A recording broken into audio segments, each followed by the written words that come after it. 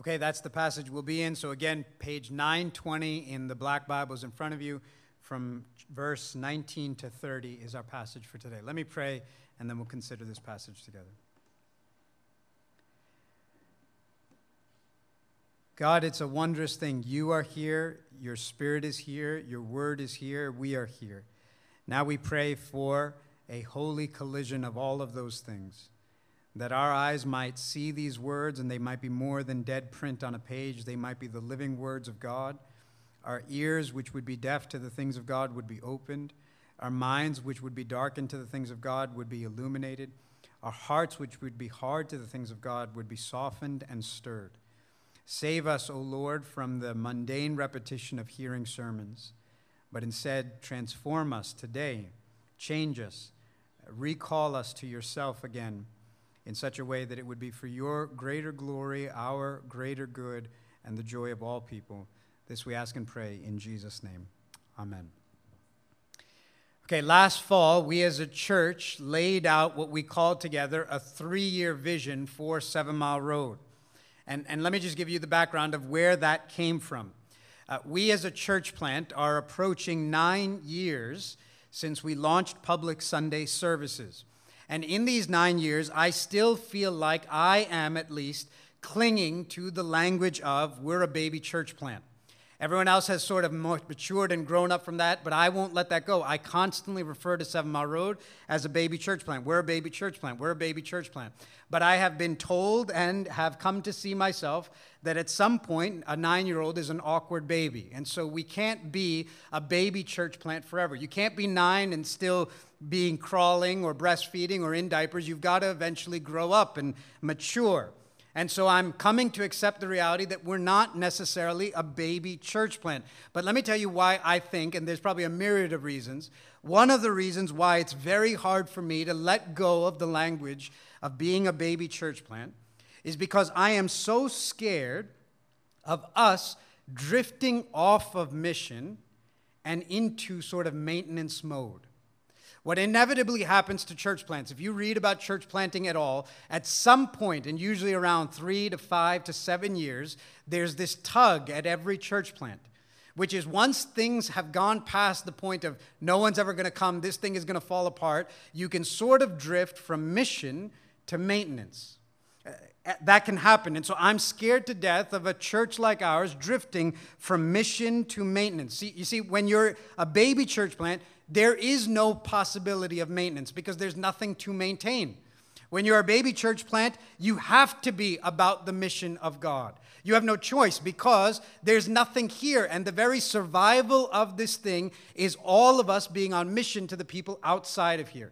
So the entire shoulders of the church are pointed to who doesn't know Jesus. And every bit of energy and effort and vision for the church plant is who does not know Jesus and how do we as a church work to see them come to know Jesus. I can tell you, when you're a baby church plant in the early years of 7 Mile Road, things here were very lean. We had no Sunday school.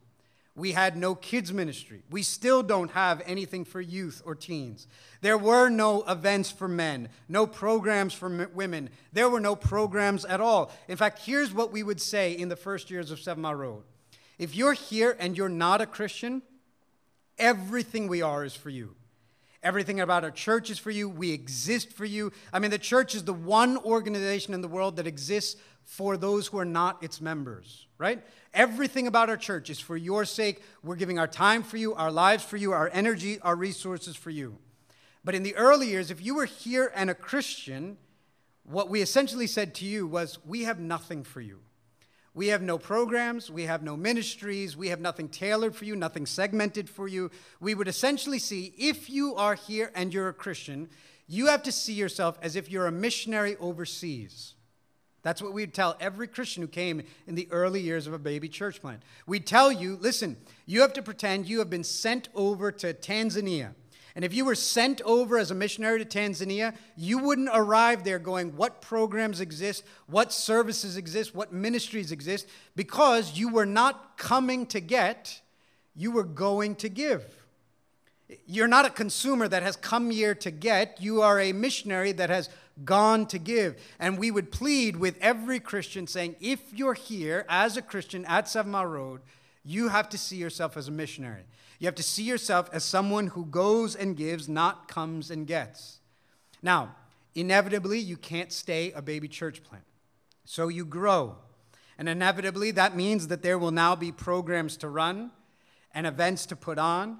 There will be systems to create and policies to make. And yet, while all of those things, hear me, are good and necessary, and we have them and have grown into them, I want you to hear, I am still scared to death of us drifting from mission to maintenance, of us turning this thing insular and inward, and it being about us and how we can make sure we have all the bells and whistles we need.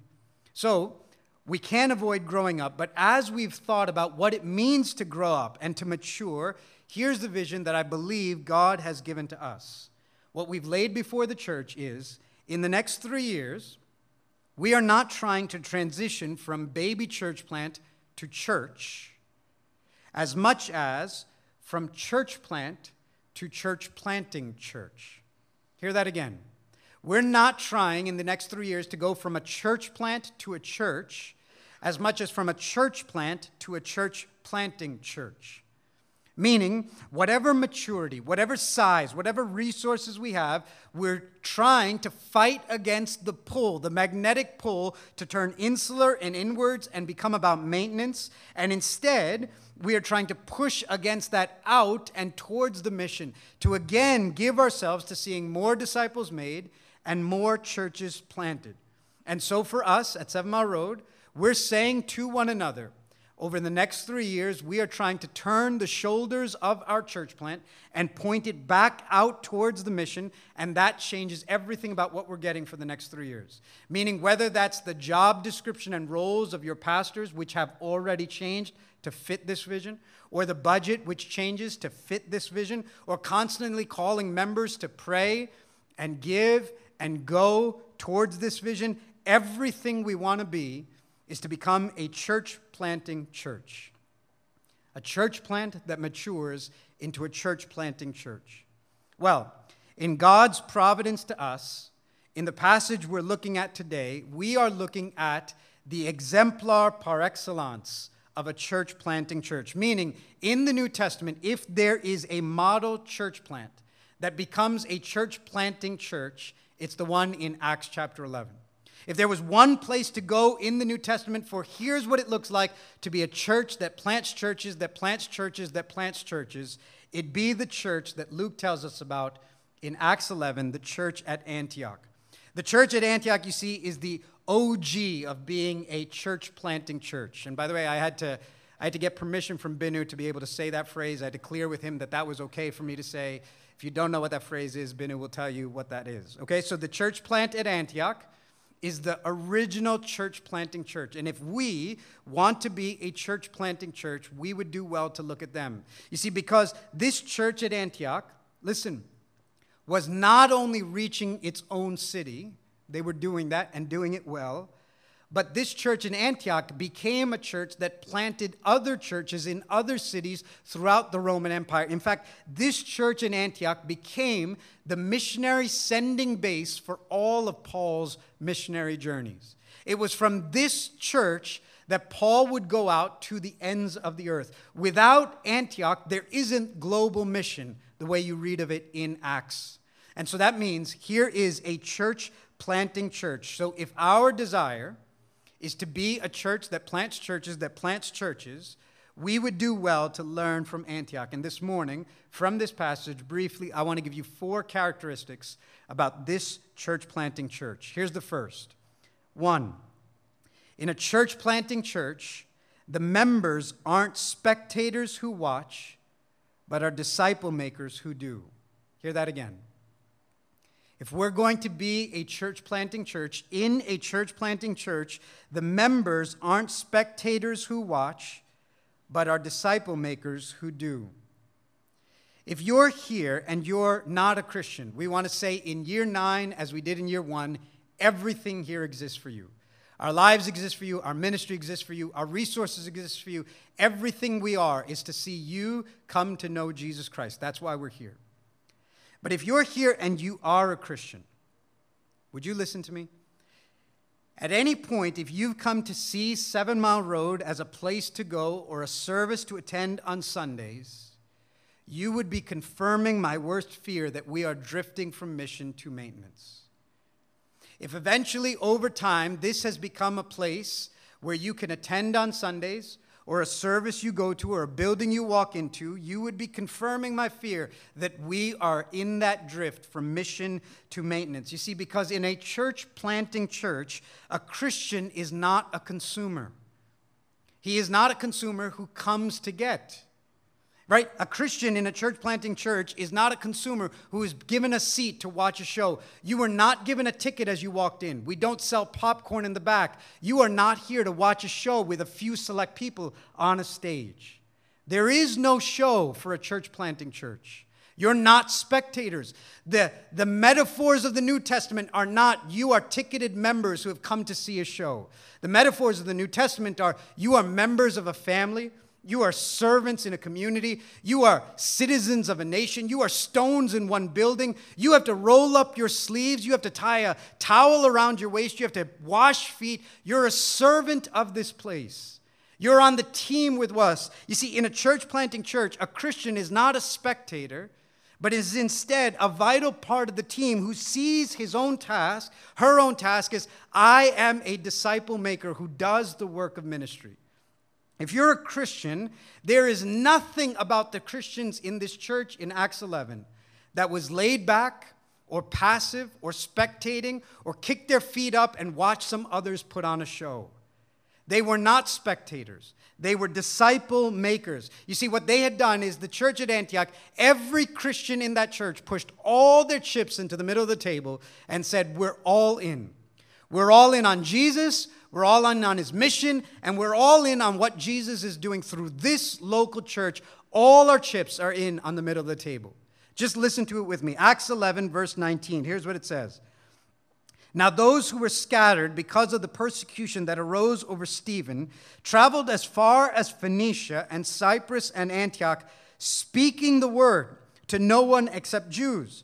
But there were some of them, men of Cyprus and Cyrene, who on coming to Antioch spoke to the Hellenists also, preaching the Lord Jesus. And the hand of the Lord was with them, and a great number who believed turned to the Lord. Now pause there with me. I have this question for you. How was the church plant at Antioch born? How was the church at Antioch born? If we were to talk together about how churches get planted, how can we become a church-planting church? If we had a whiteboard here and said, how do we get a church planted, what would we write on that whiteboard? We'd say things like, well, we need a church planter, right? And not just a church planter, sort of a rock star church planter. He's got to be a good communicator and a visionary, and he's got to be organized, and he can lead, and he can inspire, and he's got to be funny, and he's got to be a counselor, so he's got to be compassionate, and it'd be great if he was omnicompetent, and it would help if he was also omnipotent and omniscient and omnipresent. That's what we need to do. So we got to find that kind of a church planter. And once we get that kind of a church planter, what else do we need?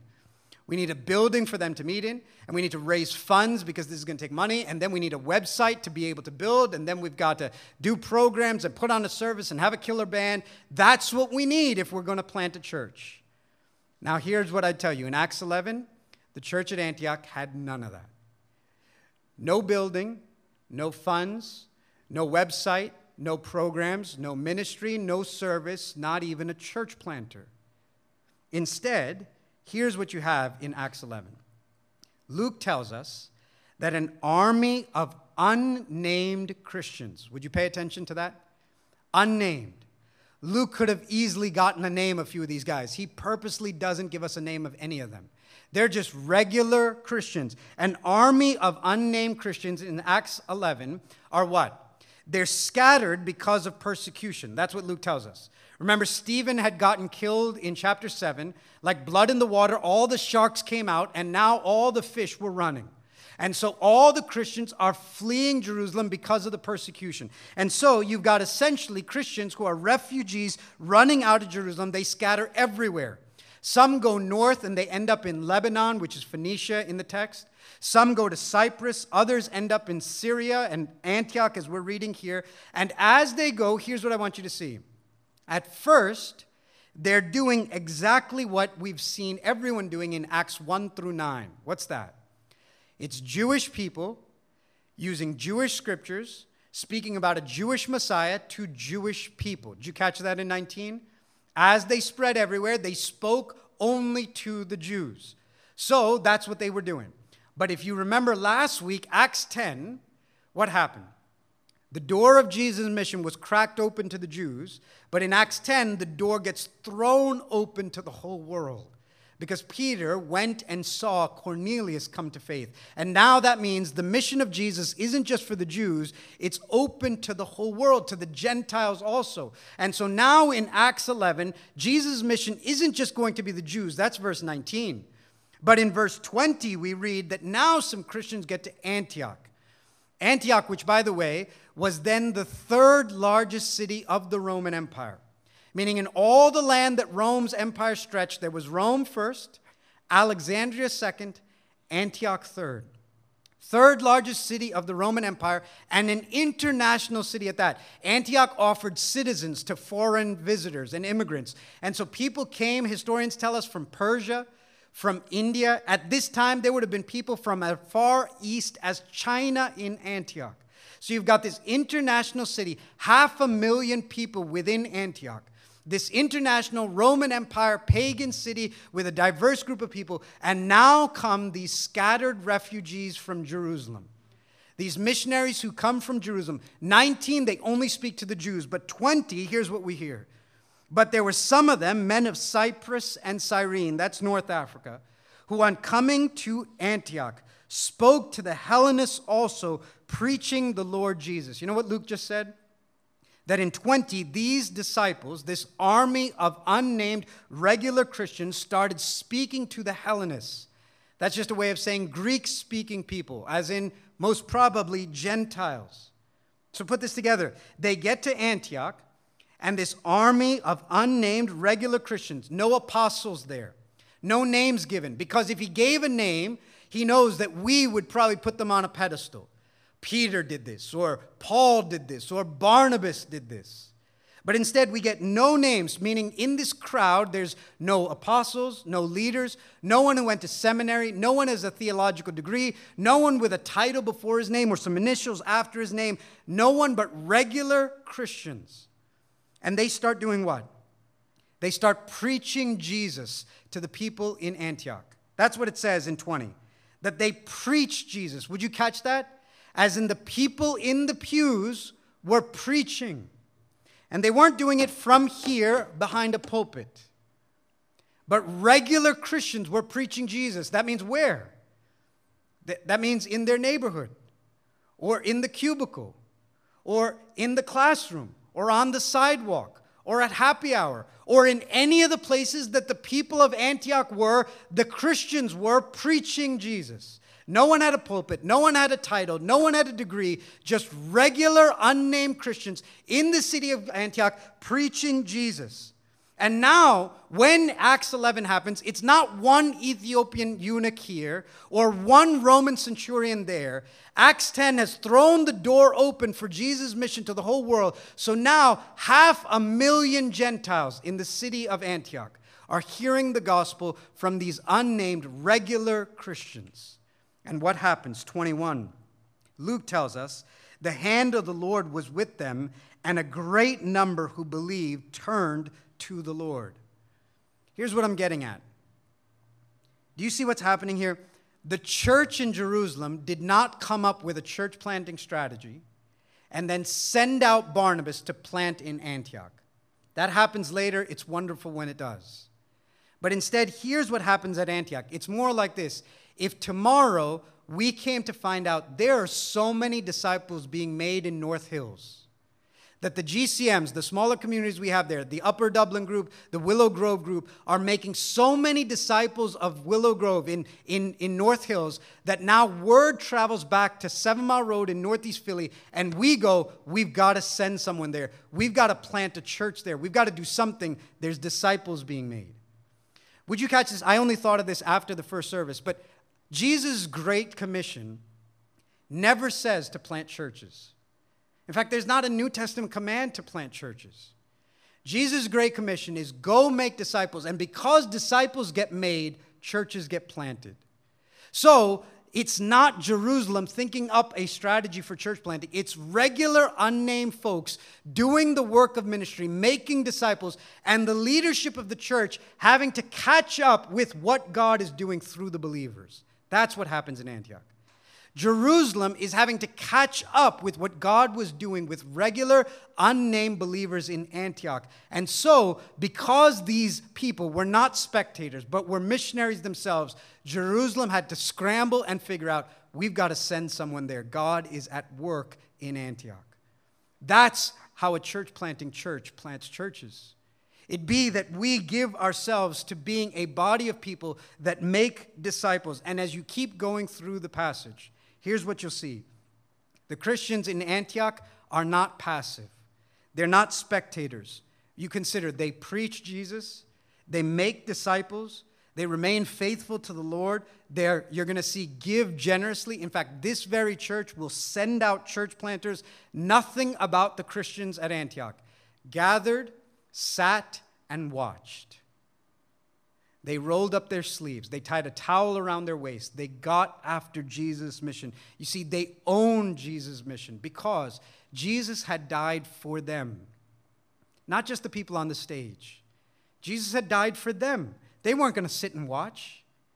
Jesus had shed his blood for them. Jesus had given them the Holy Spirit. And if Jesus had given them the Holy Spirit, they weren't going to sit in the seats and watch a few. They were going to do the work of ministry. Jesus had given them a calling. Jesus had given them a command. Jesus had given them spiritual gifts. Why on earth would they passively sit and watch? No, they were not spectators, but they were disciple makers who did the work of ministry. So here's the very practical question I would apply to you. Here's what Acts 11 would raise to the surface and simply ask us. 7 Mile Road, if you're here, you're a member, if you're a Christian, who are you discipling in this season? Who are you discipling in this season? Who are you making a disciple? Go therefore and make disciples of all the nations, baptizing them in the name of the Father, the Son, and the Holy Spirit, teaching them to obey everything I've commanded you. So, I'm not asking you, have you planted a church? I'm asking, who are you making a disciple? And if in this season of your life, your honest answer to that would be no one, then brother and sister, repent with me that we have drifted from mission into maintenance. That is the definition of a maintenance mode church. That the members watch a few from their seats. And maintenance mode churches never plant churches. Because maintenance mode churches build programs and insularly look inside and keep the thing inside going. And if we are going to be a church planting church, then it starts with me and it starts with you repenting of, God, we have drifted off mission. And I don't have a name and I don't have a face of someone I am making a disciple of in this season, which means I've drifted. God, help me. God, forgive me. God, get me back on track. This is year 9, but it's like it's year 1, and we've got to point our shoulders back onto the mission of God. No condemnation, but Holy Spirit conviction. I have settled into spectator mode, and that's not what Christians are. In a church planting church, Christians are not spectators who watch. They are disciple makers who do. Second, in a church planting church, the ministry is done by a team of diverse people united around Christ. If we're going to be a church planting church, it's going to be because the ministry is done by a team of diverse people united around Christ. Look at verse 22. The report of this came to the ears of the church in Jerusalem, and they sent Barnabas to Antioch. When he came and saw the grace of God, he was glad, and he exhorted them all to remain faithful to the Lord with steadfast purpose. For he was a good man, full of the Holy Spirit and of faith. and a great many people were added to the Lord. So Barnabas went to Tarsus to look for Saul, and when he found him, he brought him to Antioch. For a whole year, they met with the church and taught a great many people. Pause there. So here's what happens. A church planting church, the ministry is done by a team of diverse people united around Christ. Word travels to Jerusalem that God is doing something through the regular Christians, the army of unnamed men and women who are making disciples. And so, in response, the church in Jerusalem scrambles. The leaders go, we've got to do something. God's at work there. We got to send someone. So they send Barnabas. Barnabas gets there, and the text says he sees the grace of God. Isn't that wonderful? He has eyes to see as he walks into Antioch that God's hand is clearly here.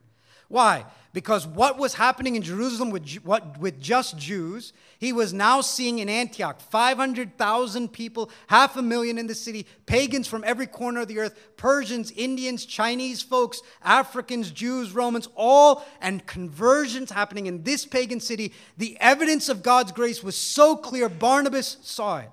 And then Barnabas sees this multi-ethnic conversion, this church, perhaps the first church with more Gentiles than Jews, and Barnabas encourages them, right? He exhorts them.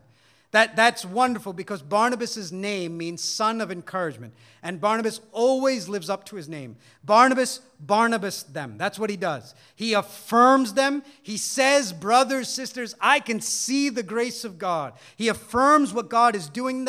He exhorts them, encourages them to keep going, to remain steadfast. And would you catch this? 2-second tangent.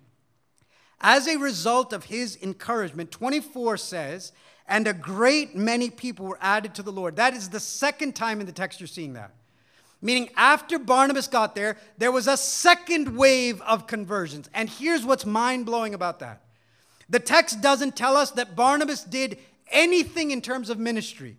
It doesn't say he went out into the streets and preached, and because of that, now it came. All Barnabas did was encourage the believers who were already there. It just shows you, tangent, the power of encouragement. Like, what would we be, 7 Mile Road, if we were a church like Barnabas that regularly had eyes to see evidences of God's grace and then a mouth to exhort and affirm that grace wherever we saw it? What would we be like if we were a church with men and women who were so vigilant to see where God was at work? And then so encouraging to be able to speak those words to one another. To be able to say to a brother, brother, I just want you to know, I can see God's grace in your life. I just want to affirm, sister, that I saw when you did that, God's grace was so evident there. And this encouragement is all Barnabas brought to the church, but that encouragement mobilized the church in such a way that they continued to go out and make disciples, and the Lord used that to add another great wave of those who came to know Jesus. Tangent over back. So now you've got this growing church, and you think of that. One wave with just the regular, unnamed, no titles, uneducated Christians. Another wave because Barnabas showed up and encouraged them and mobilized them back onto the mission again. And now you've got this growing church, twice over growing, and you've got one leader, Barnabas. So what does Barnabas do? You imagine, by the way, if Barnabas was like many of us, an insecure leader who would love to live off of all the eyes in the room looking at him.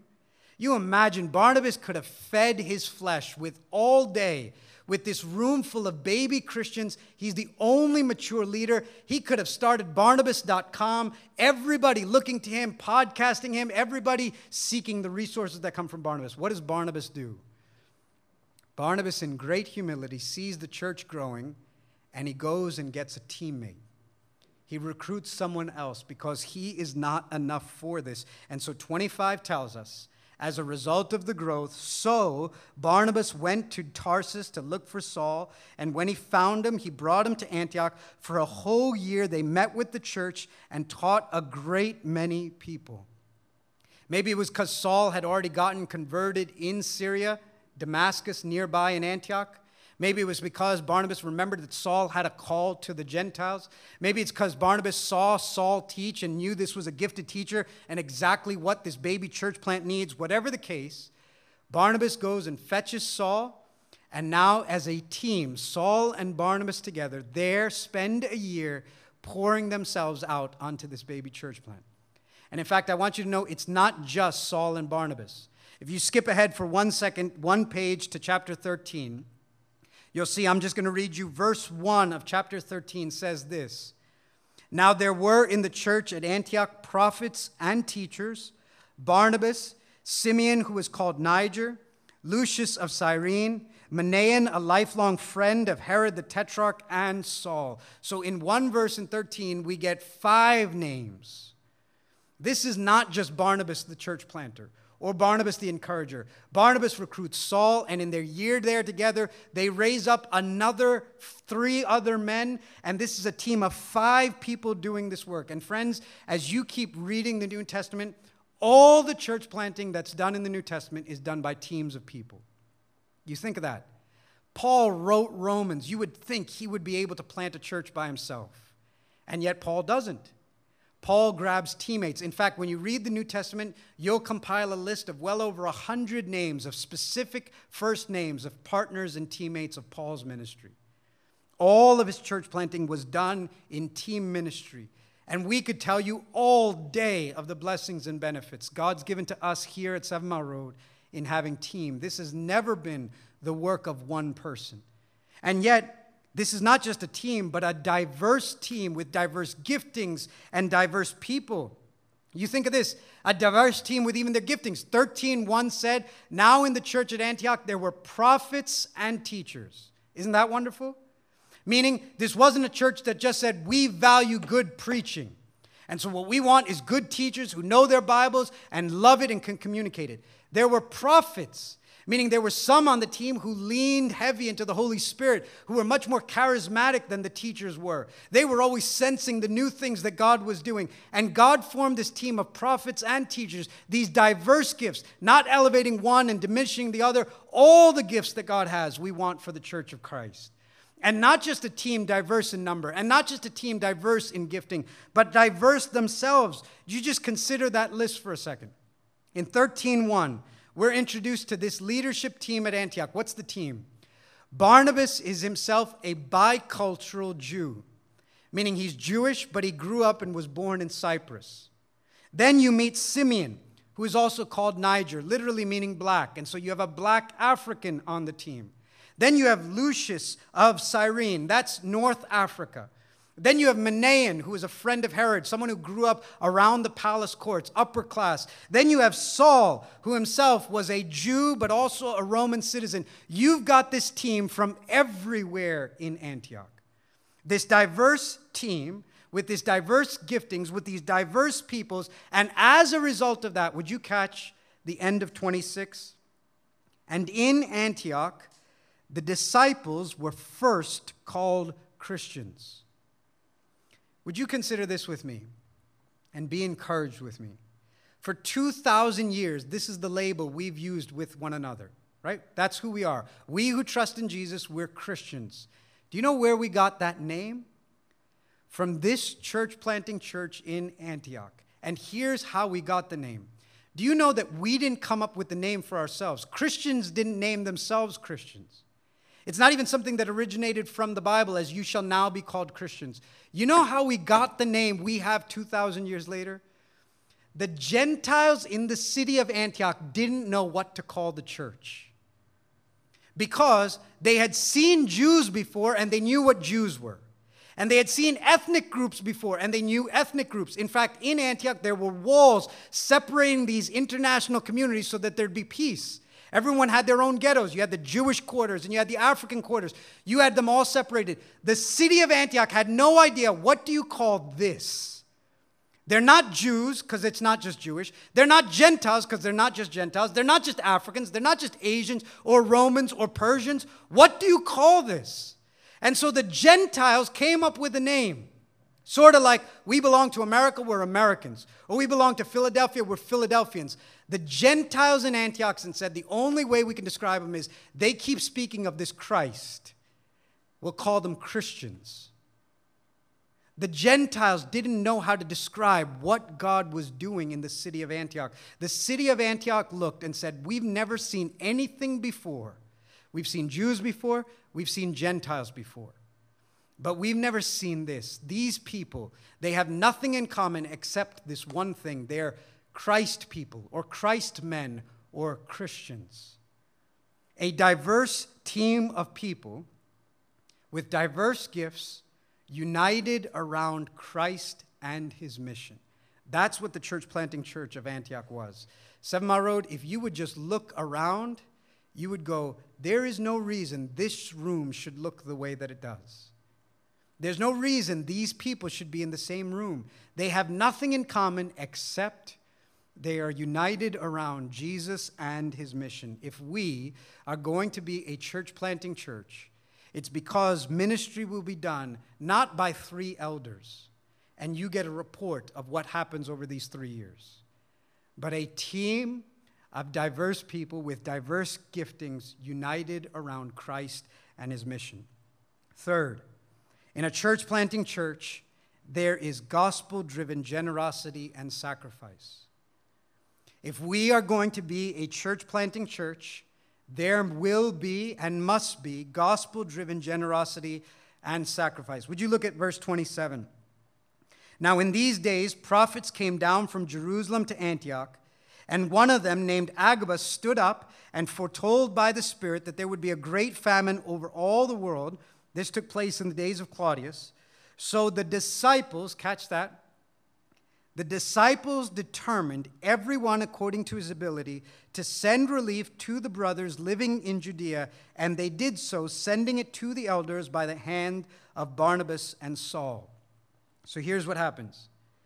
There's some prophets, and they prophesy about a famine that's going to hit the land, and it's particularly going to impact the poor, persecuted Jewish Christians in Jerusalem and Judea.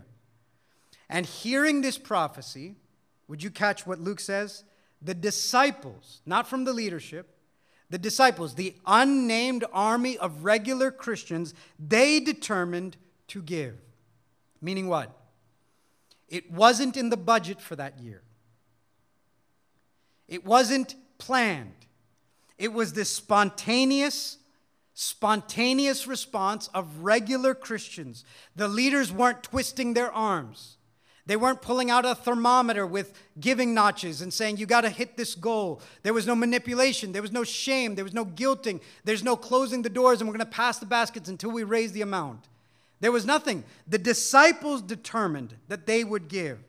There was a need, and the Christians who had received the free grace of God responded by giving freely and generously and graciously and sacrificially. And would you notice, some gave more as God gave them ability to give. Some gave less as God gave them ability to give, but they all gave. Listen, 7 Mile Road. We're not going to have a fund drive at the end of this. No baskets going around for a second collection. I'm not trying to twist your arm. I'm not manipulating you. No guilting you. No shaming you. If we will be a church planting church, it will be because we give generously and sacrificially. Let me tell you, when we give here and the baskets go around, I'll let you in on my secret. Every single week, the baskets go around and we've got that awkward time of silence where we don't know what we should do and our kids are talking and we're trying to keep quiet. Every single week, I pray the same exact prayer. I say in my heart, Lord, if for 52 weeks, for the next 52 years, I pray, would you please let us be broken of the hold that money has on us? Would you let us not be afraid of giving? And would you let our church be marked by generosity? Every single week, that's the same exact prayer. I've got this deal with the Lord. Lord, if I say this to you 52 times, and if you give me 52 years, at the end of 52 years, would we be able to look back and go, God marked us with radical gospel generosity? I'm simply saying to you, here itself, we have more than what we need to fund this vision of becoming a church planting church if God would move us to gospel generosity, to gospel sacrifice. And it comes because the disciples are determined to give as each one has been given by God the ability to give. But would you notice here, it's not just their money they part with because we are not turning the screws on you. In fact, would you listen? These people at Antioch were not just willing to part with their money, they were willing to part with their people. For the sake of time, I won't read it to you, but if you go to 13, verse 1 had that list of the 5 different leaders. Verse 2 says, they were together fasting and worshiping and praying. And as they were, 13:2, the Holy Spirit said, set apart for me Barnabas and Saul for the work to which I've called them. Then after fasting and praying, they laid their hands on them and they sent them off. This church is not just willing to part with its possessions, but with its prized people. They're willing to give up their best leaders. Don't let this one go over your head. Listen with me. Would you consider this? Can you imagine being at a prayer meeting of a small baby church plant? They're 1 year old. A small baby church plant. You'd imagine at that prayer meeting, they're praying for Antioch, right? There's 500,000 people around them that don't know Jesus. You'd also imagine they know of Jesus' command to go to the ends of the earth, so they're praying for the whole world. And during that prayer meeting, the Holy Spirit says to this group of 5 men praying, I need 3 of you to stay, and I'm going to take 2 of you, Saul and Barnabas, and they're going to be set apart for a work that I have for them. And then after fasting and praying, they laid their hands on Saul and Barnabas and sent them out. You think of that. Literally the best leaders that they had. 7 Mile Road, would you imagine if Paul was on our pastoral team, the guy who wrote Romans? Wouldn't you imagine we would do everything we could to keep that brother on staff here? You think of this, right? Because it's much easier to say from a pulpit behind here than to actually live out. We're 9 years in, and yet could you imagine the fear we'd have if we were to send away some of our leaders, some of our elders? We'd have this panic in our soul about what about us? A baby church plant, 1 year old. Saul and Barnabas had gathered this church, taught this church for a year, raised up some leaders, and now the Holy Spirit was saying to them, I need 2/5 of this team out. 3 of you will be left who will now lead this 1-year-old baby church plant because Saul and Barnabas are set apart for a different work. And they pray and they send them off. Hear me. Becoming a church planting church is much easier said from this pulpit than actually done. But if we're going to do it, we must now prepare for the reality. We will not just part with our possessions. We will pack up U-Hauls and send away some of our best people. We will not give scraps and leftovers and what we can afford and what we can give in such a way that it won't hurt us. You know why they didn't give that way? Because that's not what the gospel is. The gospel is not God gave to the world. God so loved the world that he gave his scraps, that he gave his leftovers, that he gave what he could afford, that he could give to make sure that it didn't hurt or cost. God so loved the world that he gave his only begotten Son, meaning heaven emptied itself till it had nothing bigger or better to empty itself. God gave till it cost him. God gave till it sacrificed. God gave till it hurt. There has never been a hurt in the universe more seismic than giving up Jesus. And God gave Jesus. And because of that generosity and that sacrifice, we have been blessed. And to the measure we get the gospel, we will sacrifice. To the measure we understand and believe the gospel, we will give. And to the measure we don't, we won't. When we see his open hands, our hands will be open, whether it be with our stuff or with our people. And if our hands are closed, it's because we have not fully understood how open his hands are. So we need to ask the Lord, help me believe the gospel more so that my hands would do as Jesus' hands did. If we're going to be a church planting church, it will need gospel-driven generosity and sacrifice. Fourth and lastly, in a church planting church, there is a desperate dependence on God to do the work. In a church planting church, the members are not spectators who watch, they are missionaries, disciple makers who do. In a church planting church, there's a team of diverse people who are united around Christ and his mission. In a church planting church, there's gospel-driven generosity and sacrifice. Lastly, in a church planting church, there is a desperate dependence on God to do the work. I'll say this quickly. I think as you read 19 to 30, it is unmistakable and clear that the Lord was the one who was doing the work at Antioch. There's no doubt about it. In fact, In 20, they preached the gospel, but 21 follows that by saying, and the hand of the Lord was with them, and a great number who believed turned to the Lord, right? They preached, but why was it effective? Because the hand of the Lord was with them. As they sowed the seeds of the gospel, it was God's hand who was gathering the harvest, right? They sowed the seeds of Jesus' good news. The Lord's hand was gathering the harvest. The Lord was at work. Or you just think of this.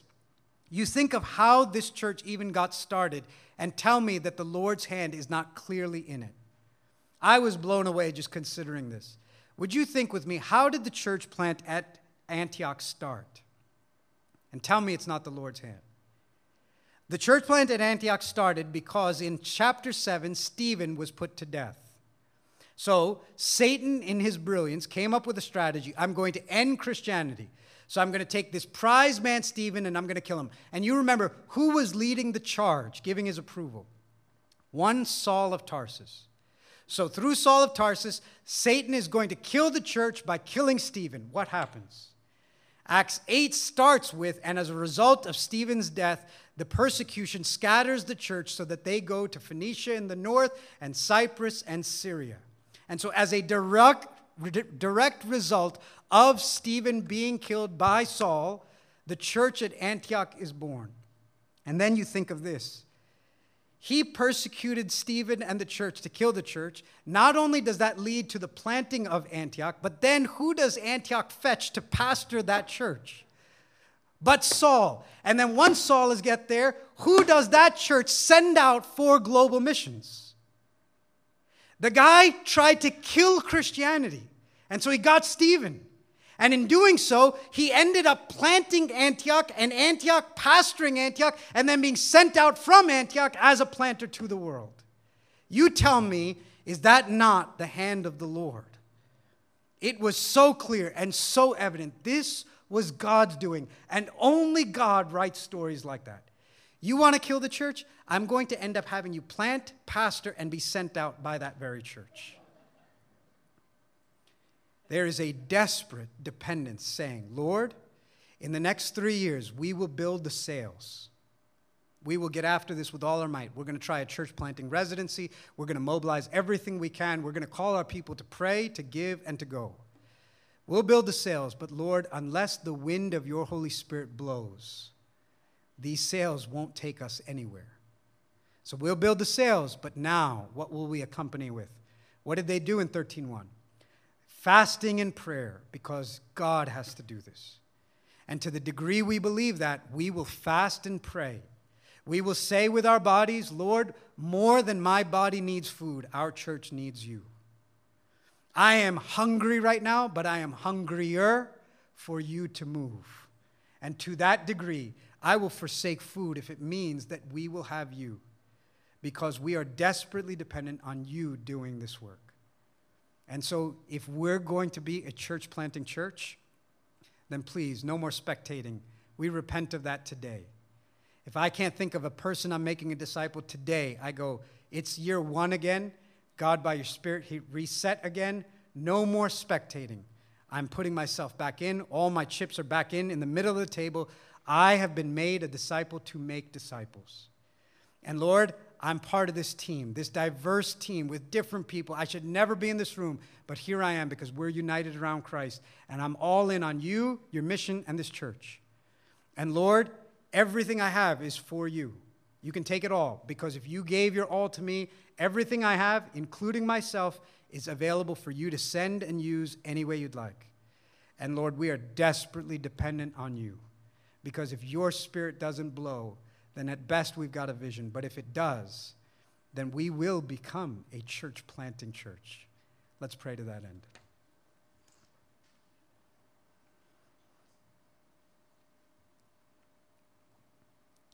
Father, we pray that even now the Holy Spirit might stir in us a renewed vigor. Wake us up, splash cold water on our face, rouse us from our stupor of thinking that someone else will do the work. If your Spirit is in us, if you died for us, if you commanded us and called us, then please help us today to get off the bench and into your game, to be a part of your work, to see disciples made, and as a result, churches planted. And please move us in all the ways that we need to be moved. Thank you that here there is no condemnation. That's not from you. But there is Holy Spirit conviction. That is from you. May we respond to it, repent, and turn ourselves again to your work so that we might become a church-planting church. Help us, we pray, in Jesus' name. Amen. We come